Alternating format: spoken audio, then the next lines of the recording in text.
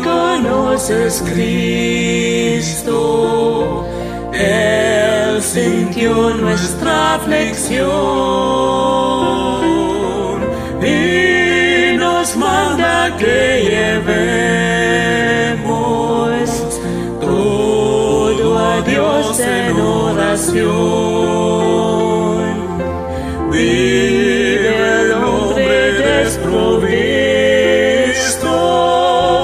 de consuelo y protección. Es porque no tiene dicho todo a Dios en oración. Vives débil y cargado de temor y tentación. A Jesús tu amigo eterno, cuenta todo en oración. Te desprecian tus amigos,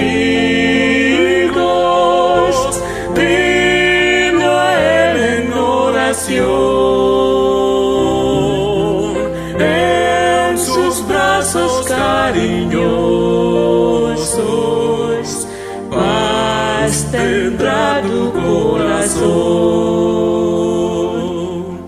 Jesucristo es nuestro amigo, de esto pruebas me mostró. Al sufrir el cruel castigo,